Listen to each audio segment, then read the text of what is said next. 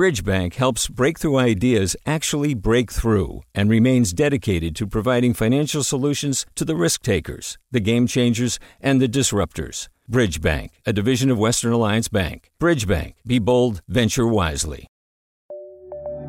From KQED.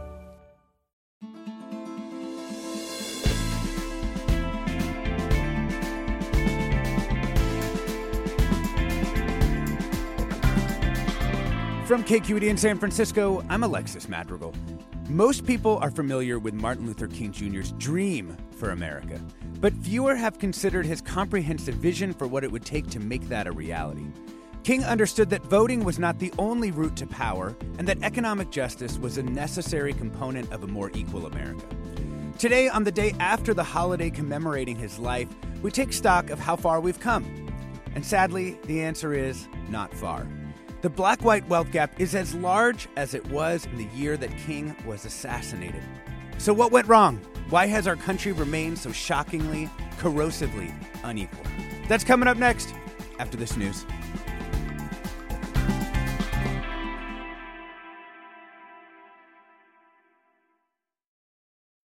Welcome to Forum. I'm Alexis Madrigal. Today we're talking about Martin Luther King Jr.'s still unfulfilled vision for economic justice in America. So to begin, even before we introduce our panel, let's listen to MLK from a 1967 speech he gave to the Southern Christian Leadership Conference entitled, Where Do We Go From Here? We must honestly face the fact that the movement must address itself to the question of restructuring the whole of American society. There are 40 million poor people here. And one day we must ask the question, why are there 40 million poor people in America? And when you begin to ask that question, you're raising a question about the economic system, about a broader distribution of wealth. When you ask that question, you begin to question the capitalistic economy. And I'm simply saying that more and more, we've got to begin to ask questions about the whole society. We are called upon to help the discouraged beggars in life's marketplace. But one day we must come to see that an edifice which produces beggars needs restructuring. It means that questions must be raised. You see, my friends, when you deal with this, you begin to ask the question, who owns the oil? You begin to ask the question, who owns the iron ore? You begin to ask the question, why is it that people have to pay water bills in a world that's two-thirds water? That was a 1967 speech by Martin Luther King Jr. Here to talk with us about his vision for economic justice, we're joined by Michael Honey. He's an author and a professor of labor and American history at the University of Washington, Tacoma. He's the author of To the Promised Land, Martin Luther King and the Fight for Economic Justice. His latest book is about the organizer and theoretician of the civil rights movement, James Lawson. It's revolutionary nonviolence, organizing for freedom. Welcome, Michael.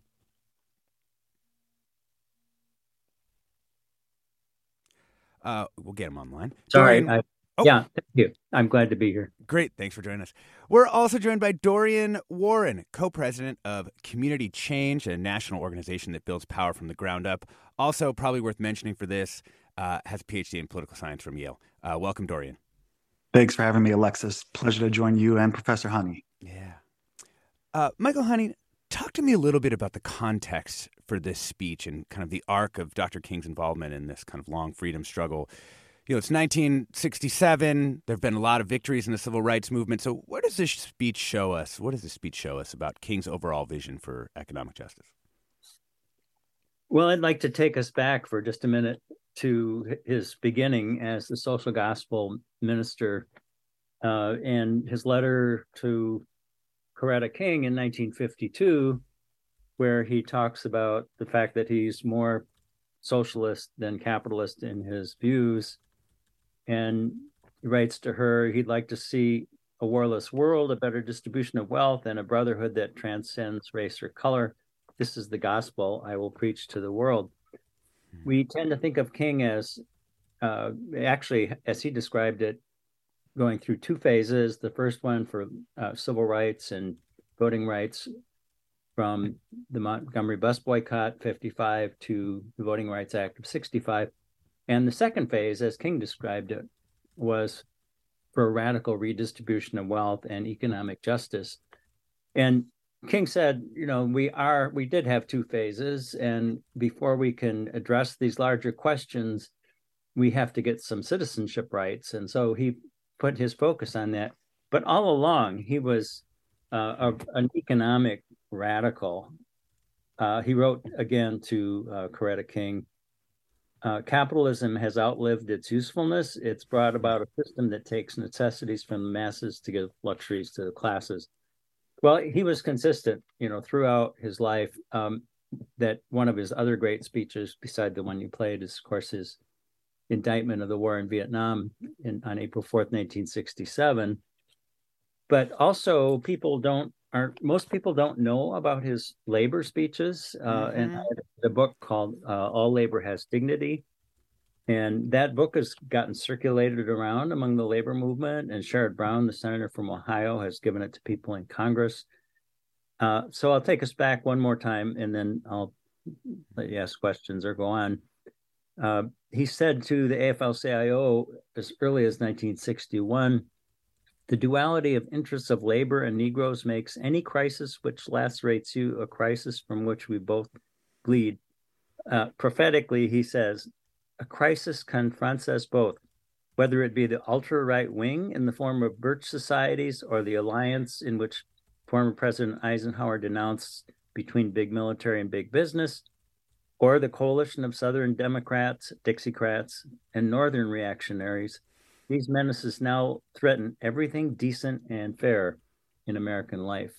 So this is, in 1961, he's telling us, in the future, we're going to confront this terrible right-wing coalition of big business. Over and over and over. Yeah. Dorian Warren, when we think about the changes in the American economy, both what Dr. King was seeing in his moment in time, and then we see this, persistent wealth gap and even a widening of the wealth gap since, say, roughly 1980. How do you see at a large scale what happened? Like, how did we end up not closing this gap at all from this time back in the late 1960s? That's a really great question, Alexis. And I would say there's at least two things. And I'd start with an essay written by Bayard Rustin in October, I believe, of 1963. For those who don't know, Bayard Rustin worked very closely with Dr. King, was the organizer of the 1963 March on Washington for Jobs and Freedom, was also a mentee of A. Philip Randolph, the great Black labor leader that was also a mentor to Dr. King, and I believe was influential on Dr. King's thinking. And Rustin is reflecting on the March on Washington for Jobs and Freedom that August of 63, and he writes that the civil rights movement alone cannot provide jobs for all. It cannot solve the problems raised by automation. And automation deprives more Negroes of jobs than any other single factor, including prejudice. And he goes on, he's thinking a lot about essentially what we now know as deindustrialization. And the radical change in, as Dr. King called it in the clip you played, of the capitalist economy. So I think the first thing that has happened really since the 60s, and Dr. King and Bayard Rustin and A. Philip Randolph and many others were thinking about this, like what happens and who is the miner's canary when especially big cities are hollowed out because of deindustrialization? It's Black workers. And so that's the one thing that's happened. We've transitioned from an industrial economy to mostly a care and service economy. But there is also this, it's striking to me that Rustin was thinking about automation because we know in the Bay Area, there's a lot of talk the last decade or so about automation, about robots.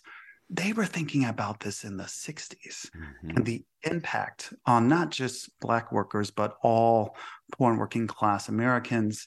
And that's why Dr. King was raising questions of political economy and, as he said, the capitalist economy. I think the second thing that's happened is in some ways, the promise of the Poor People's Campaign died with the assassination of Dr. King. I think the central insight there was the idea of organizing poor, low-income, working-class folks around principles of solidarity, being willing to take action to really raise the questions of political economy and put forth a vision to transform it. And so we've over the last 4 or 5 decades, it's, I will say, been a struggle, although there's some bright spots recently with the revival of the labor movement, with the movement for Black Lives, with the Women's March. There's been a lot of people engaged, but not yet to the scale in which we need ordinary people taking action in the way that I think Dr. King thought about it with the launch of the Poor People's Campaign. Yeah. Michael Honey, since Dorian mentioned it, this organizing with labor unions, I was thinking about, growing up in the 1980s and the stories that would be told about Dr. King during that time. I don't think I can remember a single time that labor unions were mentioned, even though, last speech of his life, supporting sanitation workers in Memphis, which you cover in your book. Talk to me a little bit about how you think that part of King's legacy, his work with labor unions, was kind of pulled out of that history. Well, actually, you had to look pretty hard to find that, as you just mentioned. When I was researching going down Jericho Road, the Memphis strike, King's last campaign, I went to the Martin Luther King Center in Atlanta, and I discovered in the finding aid King's labor speeches. And that was not so long. I mean, that was around, 2000 or so when I found that. Mm-hmm. And I was surprised, just like what you said, that what? Labor speeches. And there were dozens of them. Mm-hmm. And so I went back through all of those, and I have copies of all of them. And what I realized is that almost kind of on the side, King was always going to unions, national unions, 1199 Hospital Workers Union, AFSCME, ILWU, Longshore Workers Union, Packing House Workers Union. These were people that bailed him out in Montgomery and Birmingham during those campaigns. They put up the money. United Auto Workers put up $150,000 in bail money. And he was considered kind of honorary member of a lot of these unions. And they were with him right to the end there in the sanitation strike, supporting him and supporting the movement of workers. So there's a great history here, and the speeches are really worth reading. And a lot of union people have picked them up and realized that, King is a labor hero as well as a civil rights hero.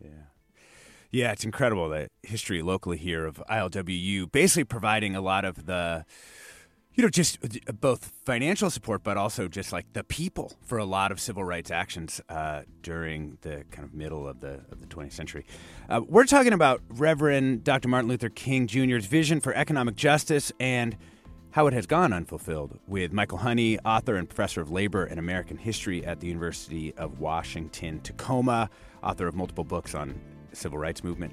Also joined by Dorian Warren, co-president of Community Change, a national organization that builds power from the ground up. We'd love to hear from you. What is the legacy of MLK when it comes to economic justice, and what work do we still need to do to achieve that vision today? Numbers 866-733-6786. We'll be back with more right after the break.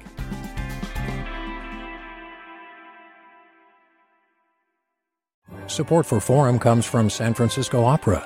Set 10 years after a school shooting, the critically acclaimed opera Innocence takes us into a complex emotional journey where our understanding of innocence and guilt is constantly upended. Kaya Sariaho's ethereal score collapses the past into the present as a community of survivors grapple with how to move forward. Don't miss the highly anticipated American premiere of Innocence, June 1st through 21st. Learn more at sfopera.com. We've all got those parts of our house where the internet just won't go. Well, if you had wall-to-wall Wi-Fi from Xfinity, you could worry less about dead spots.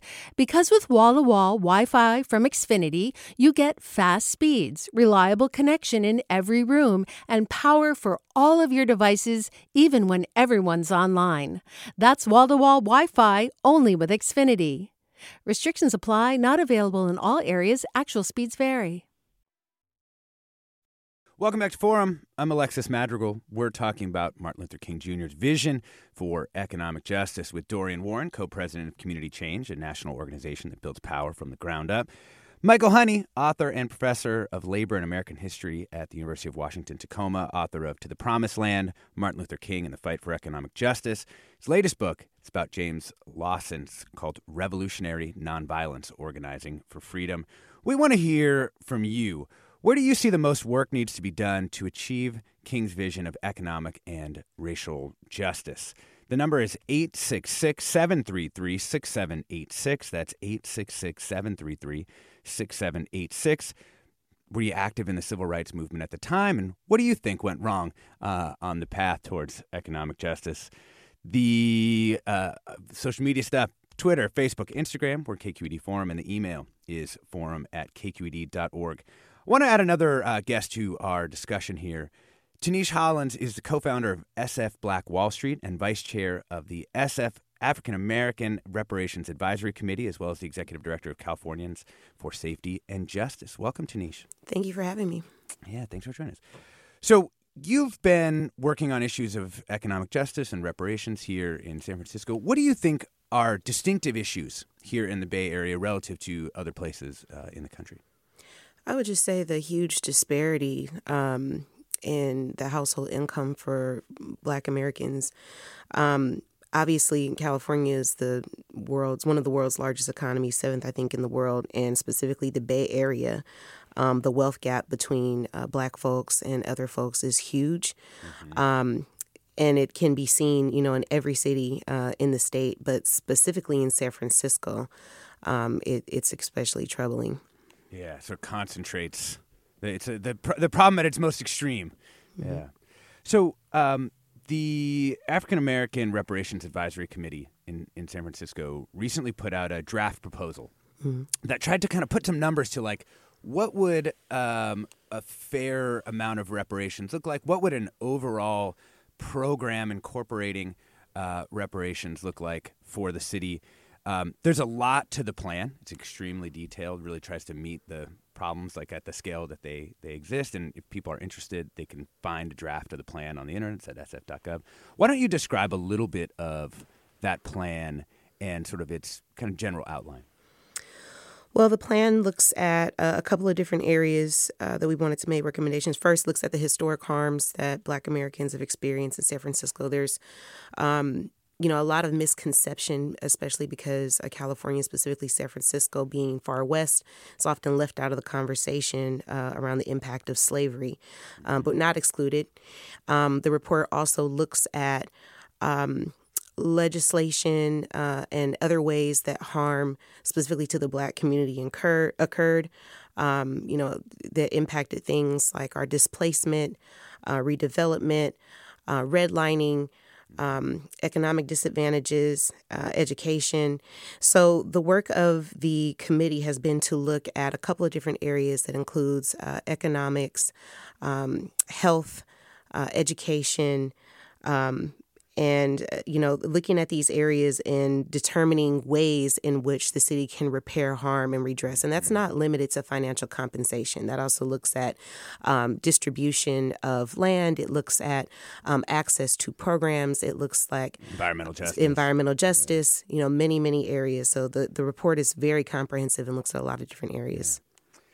Yeah. A lot of my work's focused on Oakland and West Oakland specifically, and kind of the mechanisms of discrimination and disempowerment. And at least the conclusion I've come to in my own work is that some kind of reparative plan is necessary specifically for African Americans. The difficult part of it is when you start to try to put numbers to it, which you guys have admirably. The numbers are really big, right? There's like a lump sum of like $5 million for every longtime Black resident and at least 250 years of income augmentation to bring Black people to the area median income. And I think the question for me is, like, how do you build the political coalition, Tanisha? How do you start thinking about that to support that vision, right? To support that long-time change in economic fortunes? It's a great question. I mean, I think the number that appeared in the paper, the $5 million, is a lot of conversation about, well, when do we have that kind of money and how can we get it to folks? And then how do you convince folks that it's necessary? This conversation that we're having today about the vision of Dr. King in economic justice, I think, is really important because what he described as the way that we're going to achieve this is a radical distribution of power and wealth specifically to Black folks. And so that is what has to happen. If we are going to have real conversations about equity, if we are going to understand that in order for all communities to be safe, in order for all communities to be equitable, that Black Americans, specifically those directly impacted by chattel slavery, have never had the investment of the government or any of the private systems to achieve economic stability, that acknowledgement has to happen. And in order for us to achieve a collective vision, we have to have a concentrated vision specifically for Black Americans. We can talk numbers. We can talk about where the wealth is concentrated and where we have opportunities for redistribution. And there will be some political conflict that comes around it. But at the end of the day, the commitment has to be to bettering society and dealing with the bedrock issues that we've never had the opportunity to directly address. And that has to happen with a radical transfer of economic power and resources to Black Americans. Yeah.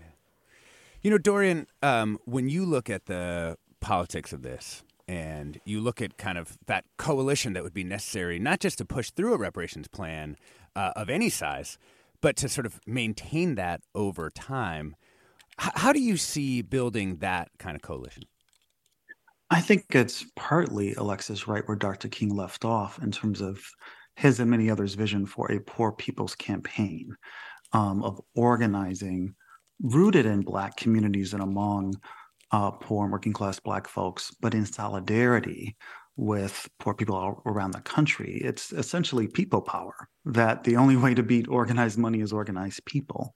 And so it will require, and Tanisha just really pointed out the fact that, yes, there are political conflicts over this, and the ultimate outcome in terms of policy for redress is a question of power, of political power. And so I think we learned a lot, not just from Dr. King, but from the broader Black freedom movement in the 60s. There have been innovations since then around how you organize ordinary folks most directly affected to actually wield power. As Frederick Douglass said, right? Power concedes nothing without a demand. What is the demand and what is the power to get there? And I do think that's where Dr. King and Professor Honey has already mentioned his close relationship with labor. He was also a critic, but his close relationship with labor, as we know, that's where he was in 1968 in Memphis, supporting striking sanitation workers. If we were to imagine if Dr. King had the fortune to live a longer life, he would be showing up on picket lines routinely in terms of organizing of workers, but of course, organizing poor people broadly in a broad, solidaristic way. So it requires the organizing of ordinary people to take action. Yes, nonviolent action. Yes, direct action, disruptive action to force the questions of distribution, of the economy, of the broader society.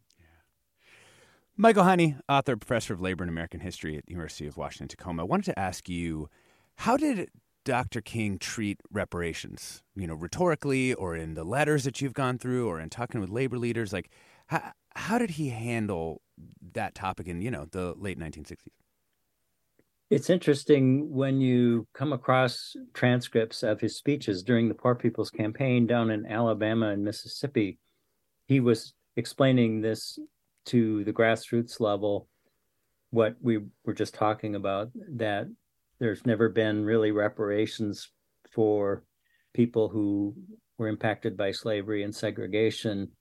And he talks about the money that's gone into land to people when they opened up the West, money that's gone into the military industrial complex, all the places the money goes, but it doesn't go into reviving, people who have come through this horrific period of slavery and segregation. And he makes it pretty simple. He doesn't call it reparations necessarily, but he says that there has to be a redistribution of power and wealth. And with that, there has to be dedicated government programs to abolish poverty. And interestingly, he says, poverty in the context of the United States is an anachronism. There's no reason for people in the wealthiest country in the world to be poor. The resources are there. It's how they're distributed. And he uses this as kind of his rationale for the Poor People's Campaign, that by changing the government priorities, you can change this condition. And it's the same today. Yeah. I want to listen to another cut. This is Martin Luther King Jr. talking about guaranteed income, perhaps one of the mechanisms for affecting this kind of redistribution. It is precisely this collision of immoral power with powerless morality which constitutes the major crisis of our time. And we must develop progress, or rather the program, and I can't stay on this long, that will drive the nation to a guaranteed annual income. Now, early in the century, this proposal would have been greeted with ridicule and denunciation as destructive of initiative and responsibility. At that time, economic status was considered the measure of the individual's abilities and talents. And in the thinking of that day, the absence of worldly goods indicated a want of industrious habits and moral fiber. We've come a long way in our understanding of human motivation and of the blind operation of our economic system.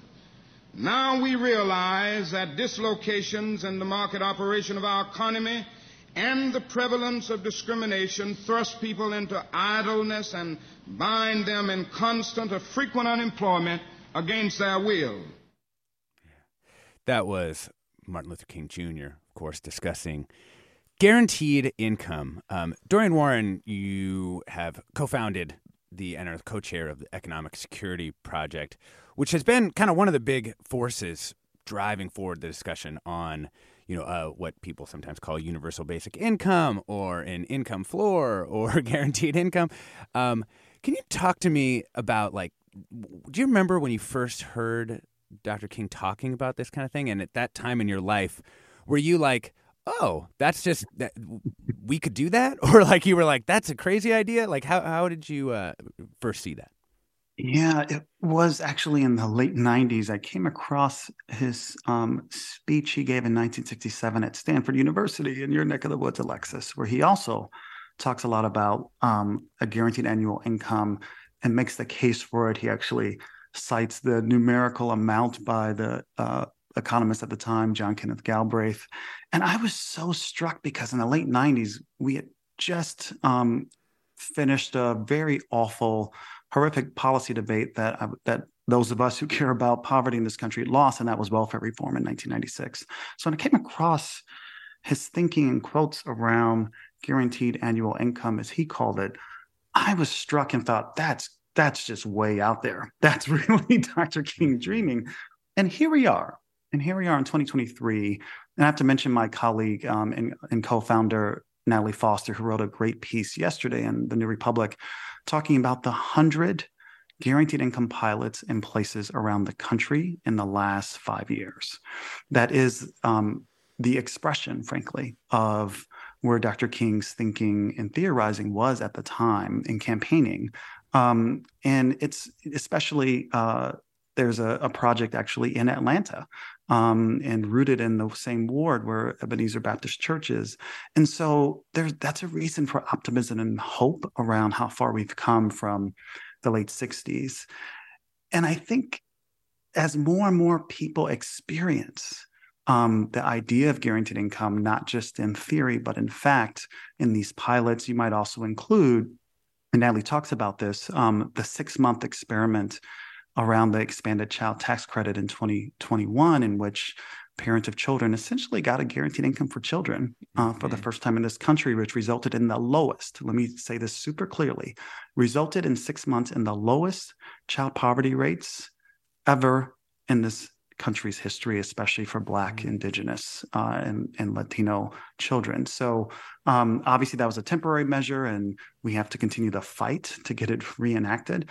But I'm just struck by how in the last 5 years, this idea has gone from the margins to the mainstream. And I think if Dr. King were alive now, he would tell us to keep organizing. Last thing I'll just say on this, it's not lost on me that the effort around a guaranteed income in the 60s was really led by poor Black women who were on welfare, the National Welfare Rights Organization, who pushed, in fact, Dr. King on this idea. It's not like he came up with it all by himself, but he was really being pushed by other parts of the movement. I'm thinking of Johnny Tillman and National Welfare Rights Organization in particular, who really, really was advocating and organizing around this idea, which Dr. King and people choose to ignore this aspect of his thinking and strategy in the latter parts of his life. He was there on this idea, which in some ways was prophetic. Yeah, I mean, you think about expansions to Social Security and stuff that occurred during the War on Poverty. It's not like this is so far outside of like how we see taking care of vulnerable people in our society. We got a caller, Noah, in Richmond. Let's bring him on to the show. Noah, welcome.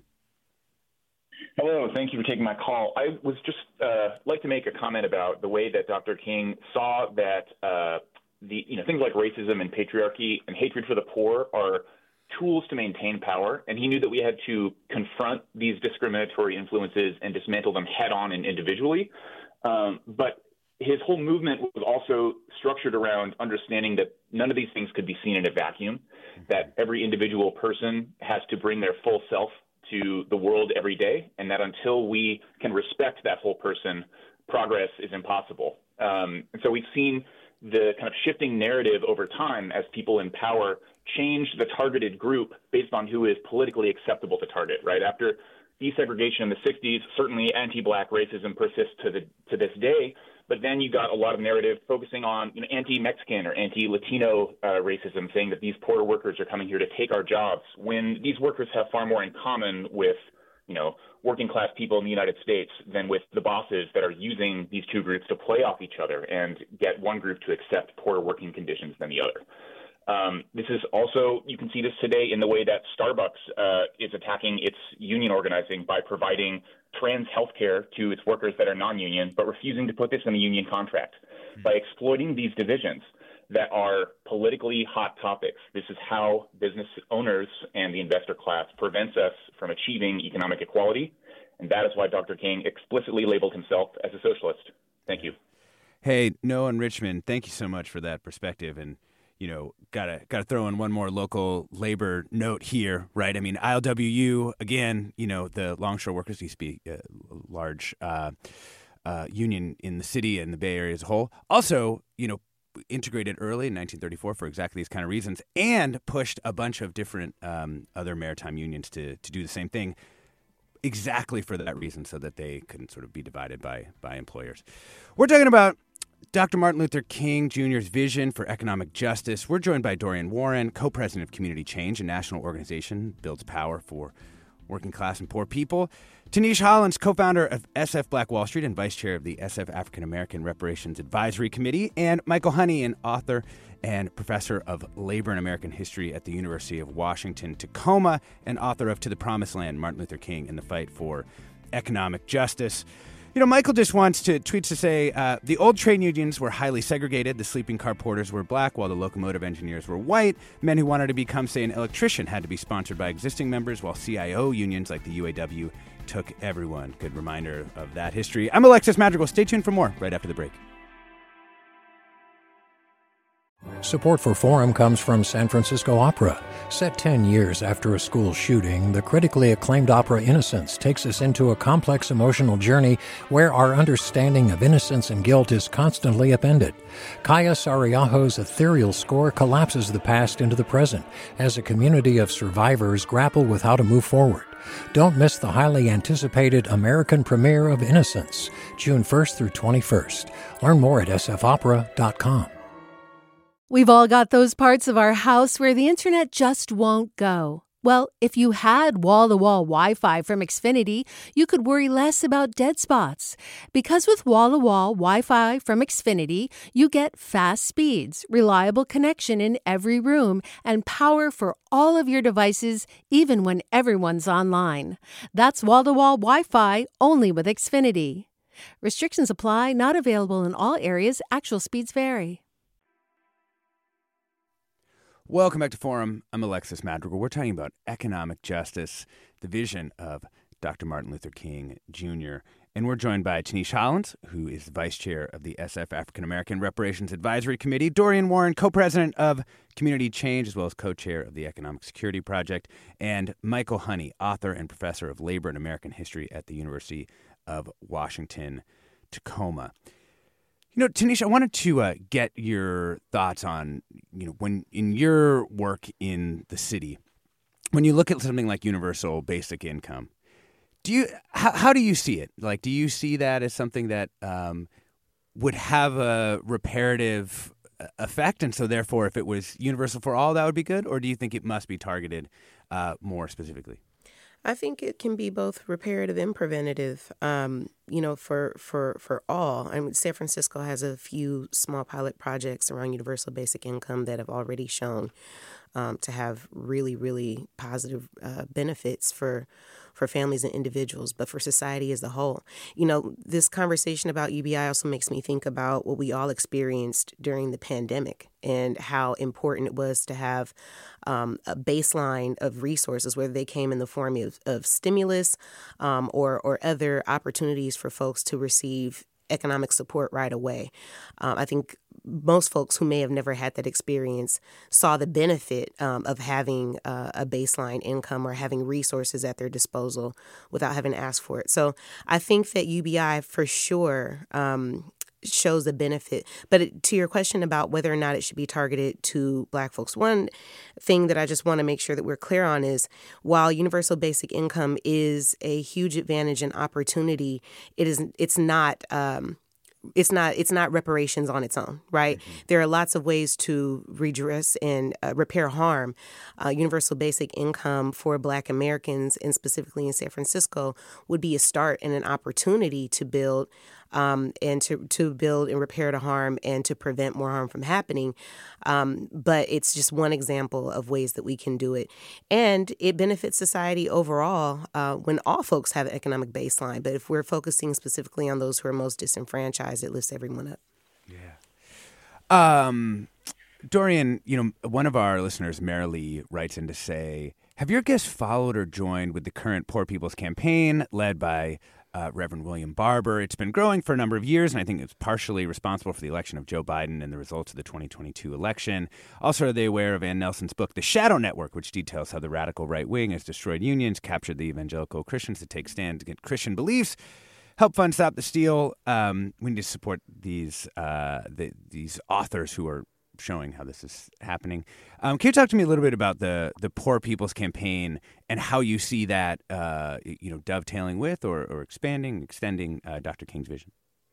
Sure, and I should say I'm very familiar with the Poor People's Campaign, and in fact attended the march last year led by Reverend Barber and others who are leading the modern version and the continuation of the Poor People's Campaign.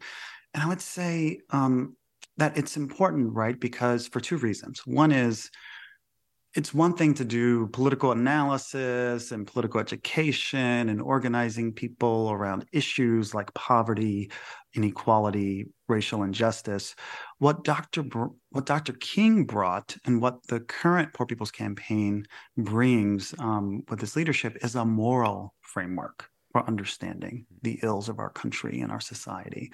And I think that's really important in terms of political discourse and political rhetoric and reclaiming, frankly, a particular kind of Christian tradition, in this case, around the evils, as Dr. King called them, of racism, of capitalism, and of militarism. And so we need all hands on deck, and I love the work of the Poor People's Campaign. I'd also say that I think Dr. King understood that there was no magic bullet solution to all of the injustices, not just that poor and working class Black folks faced for centuries, but of course, all low-income people. And he was constantly trying to understand, theorize, and campaign around what it would take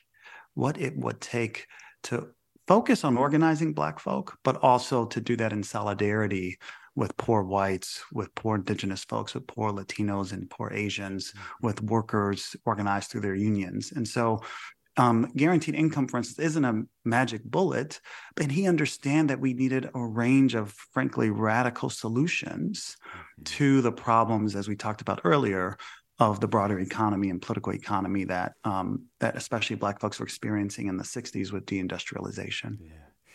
Michael Honey, let's talk about one of those other radical ideas, and that was the jobs guarantee.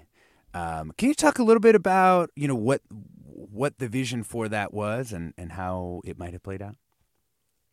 There's one place in one of his talks that is published, I can't remember which one it is, but King talks about the fact that there's so much work that needs to be done that isn't being done that could change the unemployment of poor people, the permanently unemployed, so-called, that, the money exists, the people exist. We can see this every day, things that need to be done, particularly, like around the unhoused situation. There's lots of work that could be done, paying people not huge amount of money, but something to get them on their feet. And so he was a big advocate of just start paying people to do the things that need to be done. And there's plenty to be done. And in the long run, you'll save money by doing that. Let's bring in another caller. Lori in Davis, welcome. Hi, I have a magic bullet for you. I think the racism is just so built in right now that it's hard to, the economic injustice has created it's going to be hard. But I have a thought, which is in terms of reparations, to not distribute it across the board, but instead to offer all Black youth, or maybe just economically deprived youth, a college or a trade school, any kind of training scholarship. And I think this could change things radically in one generation, because they would have more economic potential. And I think generally people would be supportive of this. Maybe older Black folks who aren't getting the money are going to be supportive of their youth. So I'd love to hear your opinion. Basically, funding any kind of training scholarship, guaranteed. Great. Thank you, Lori in Davis. Tanisha, of course, the SF African American Reparations Advisory Committee did consider different alternatives for education, right? I mean, can you tell us a little bit about how you all kind of thought about that on the committee? Well, yeah. I mean, there's definitely been a focus on expanding the ways that we look at education and the type of investment that we want to see for Black students. There's been a lot of failure, obviously, by the public education system to close the educational achievement gap.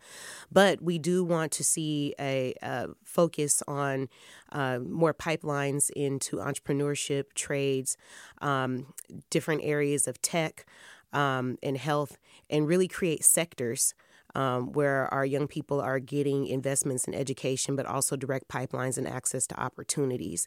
And that really is the goal, right? That we are making our investments count by making sure that our people have a direct path to build wealth, not just education for the sake of education, but an opportunity to actually build an economic baseline for themselves and for their families. And so we've got to diversify. We also want to see education centered on an experience that creates safety for Black students, is free of anti-Black racism, or education and curriculum that is, counter to what our culture needs for our folks to feel empowered and to step into their futures. In our last movement here in the show, I do want to talk a little bit about the modern labor movement. Dorian, I want to start with you, someone who's really actively involved in organizing with it. How do you see it as different from the labor movement of old, and how do you see it as supporting the vision you've been working on of economic justice? Well, Alexis, that brings to mind, frankly, last year we marked the 10-year anniversary of the Fight for 15 in a Union, launched in 2012. In a moment when even President Obama, progressive economists, said that number of 15 was too high, too much, too fast. It reminded me of Dr. King's searing indictment of gradualism.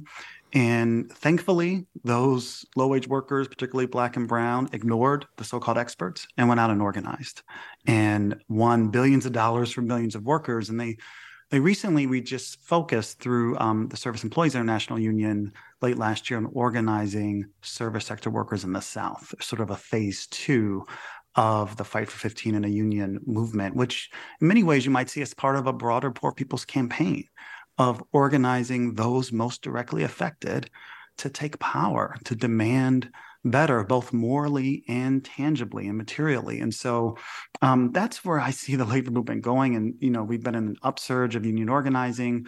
The approval ratings of labor unions are at their highest levels in decades. And so I think this is the moment. This is the moment for workers around the country to keep organizing across race and gender, and putting their demands on corporations who have, frankly, through this pandemic, profited at enormous levels and an enormous scale. And so this is the work I see of unions right now on the ground is continuing the long, inclusive history of the labor movement. Of course, Dr. King, we have to say, was very much a critic of the exclusionary wings of the labor movement, but it's a different labor movement today. And I think we have many, many unions who are leading the way. Yeah. Michael Honey, you've spent a lot of time thinking about the intersection of the long freedom struggle and the labor movement. I mean, when you think about the lessons that still apply today, right? I mean, let's just segregated unions, those should be in the past, although, I'm sure you can find examples of that even to this very day. So what lessons do you think kind of roll forward from this, freedom struggle and labor organizing together? I think that the message that King delivered at the very end of his life, his very last speech, now our struggle is for genuine equality, which means economic equality. We can all get more together than we can apart. This is the way we gain power. I think that more people in the union movement, labor movement, have adopted this framework than when I was doing my research on all of this back in the 1980s, 80s and 90s. When I was recovering the history of the CIO in the South, when people didn't know that there were union campaigns in the South, things have changed a lot, partly based on the scholarship we have all done.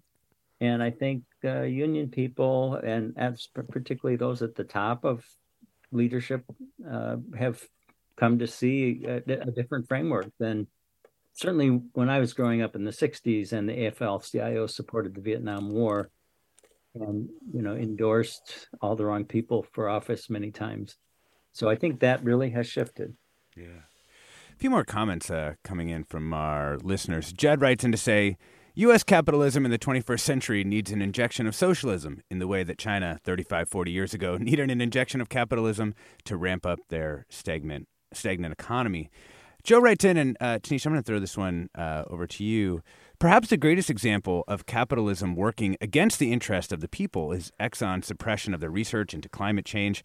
I have no doubt that were MLK alive today, he would be at the forefront of the environmental justice movement as well as a champion for economic inequality. And one of the things that your advisory committee has worked on are the environmental cleanup and justice needs of the Black community in San Francisco. I mean, specifically in Bayview Hunters Point, but around the city.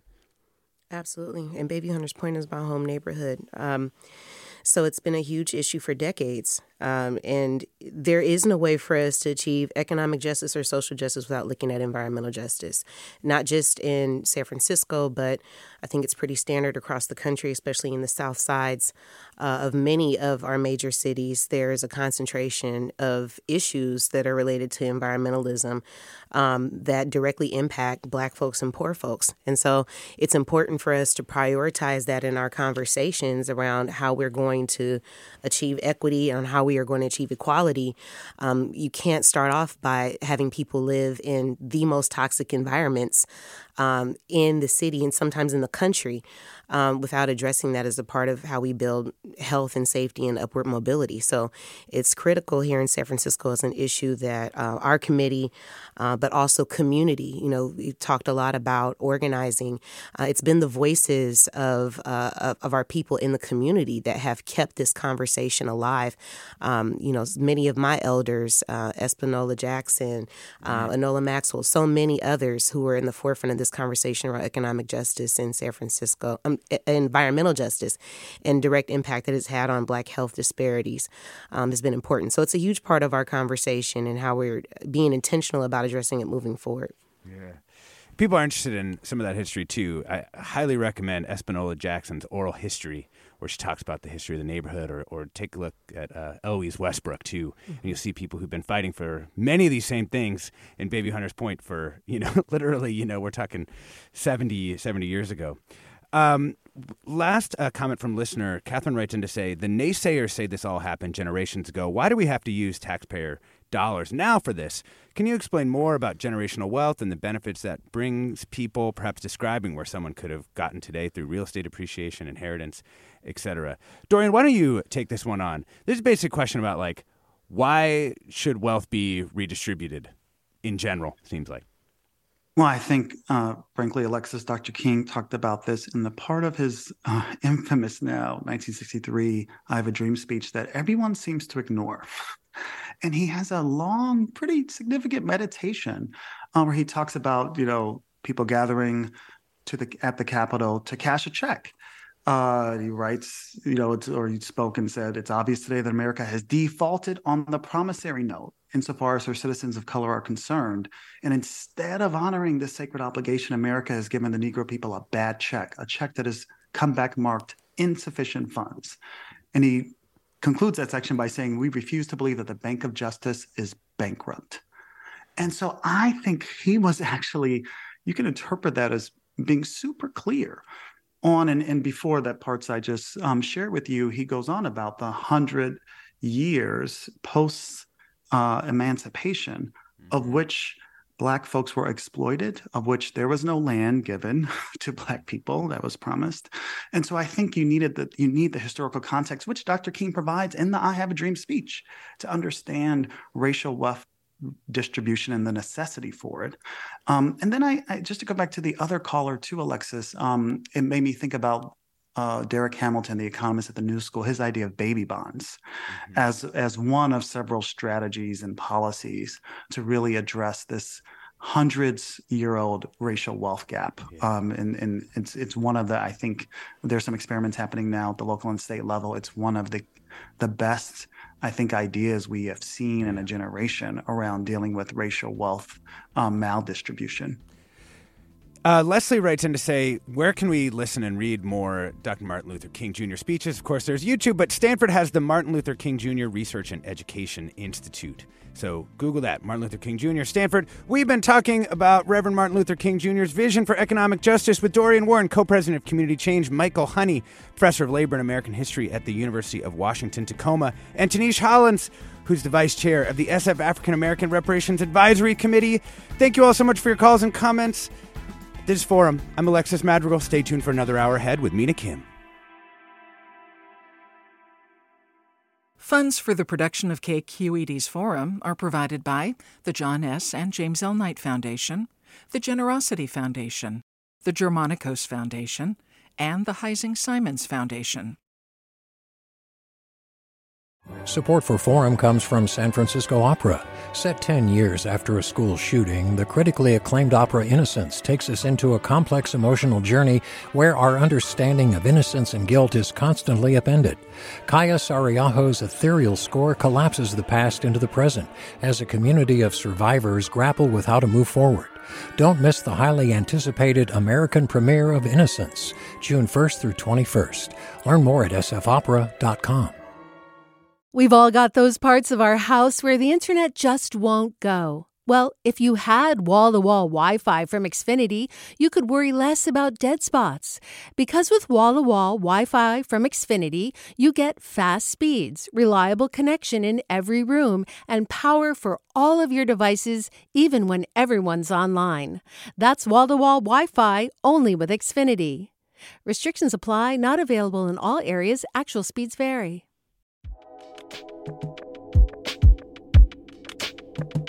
Did you ever wonder what it's like to live alone, hidden in the woods, not speaking to a single soul for 30 years?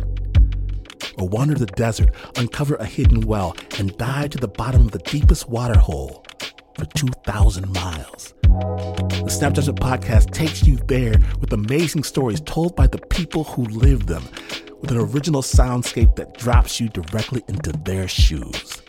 Snap Judgment. Listen and subscribe wherever you get your podcasts.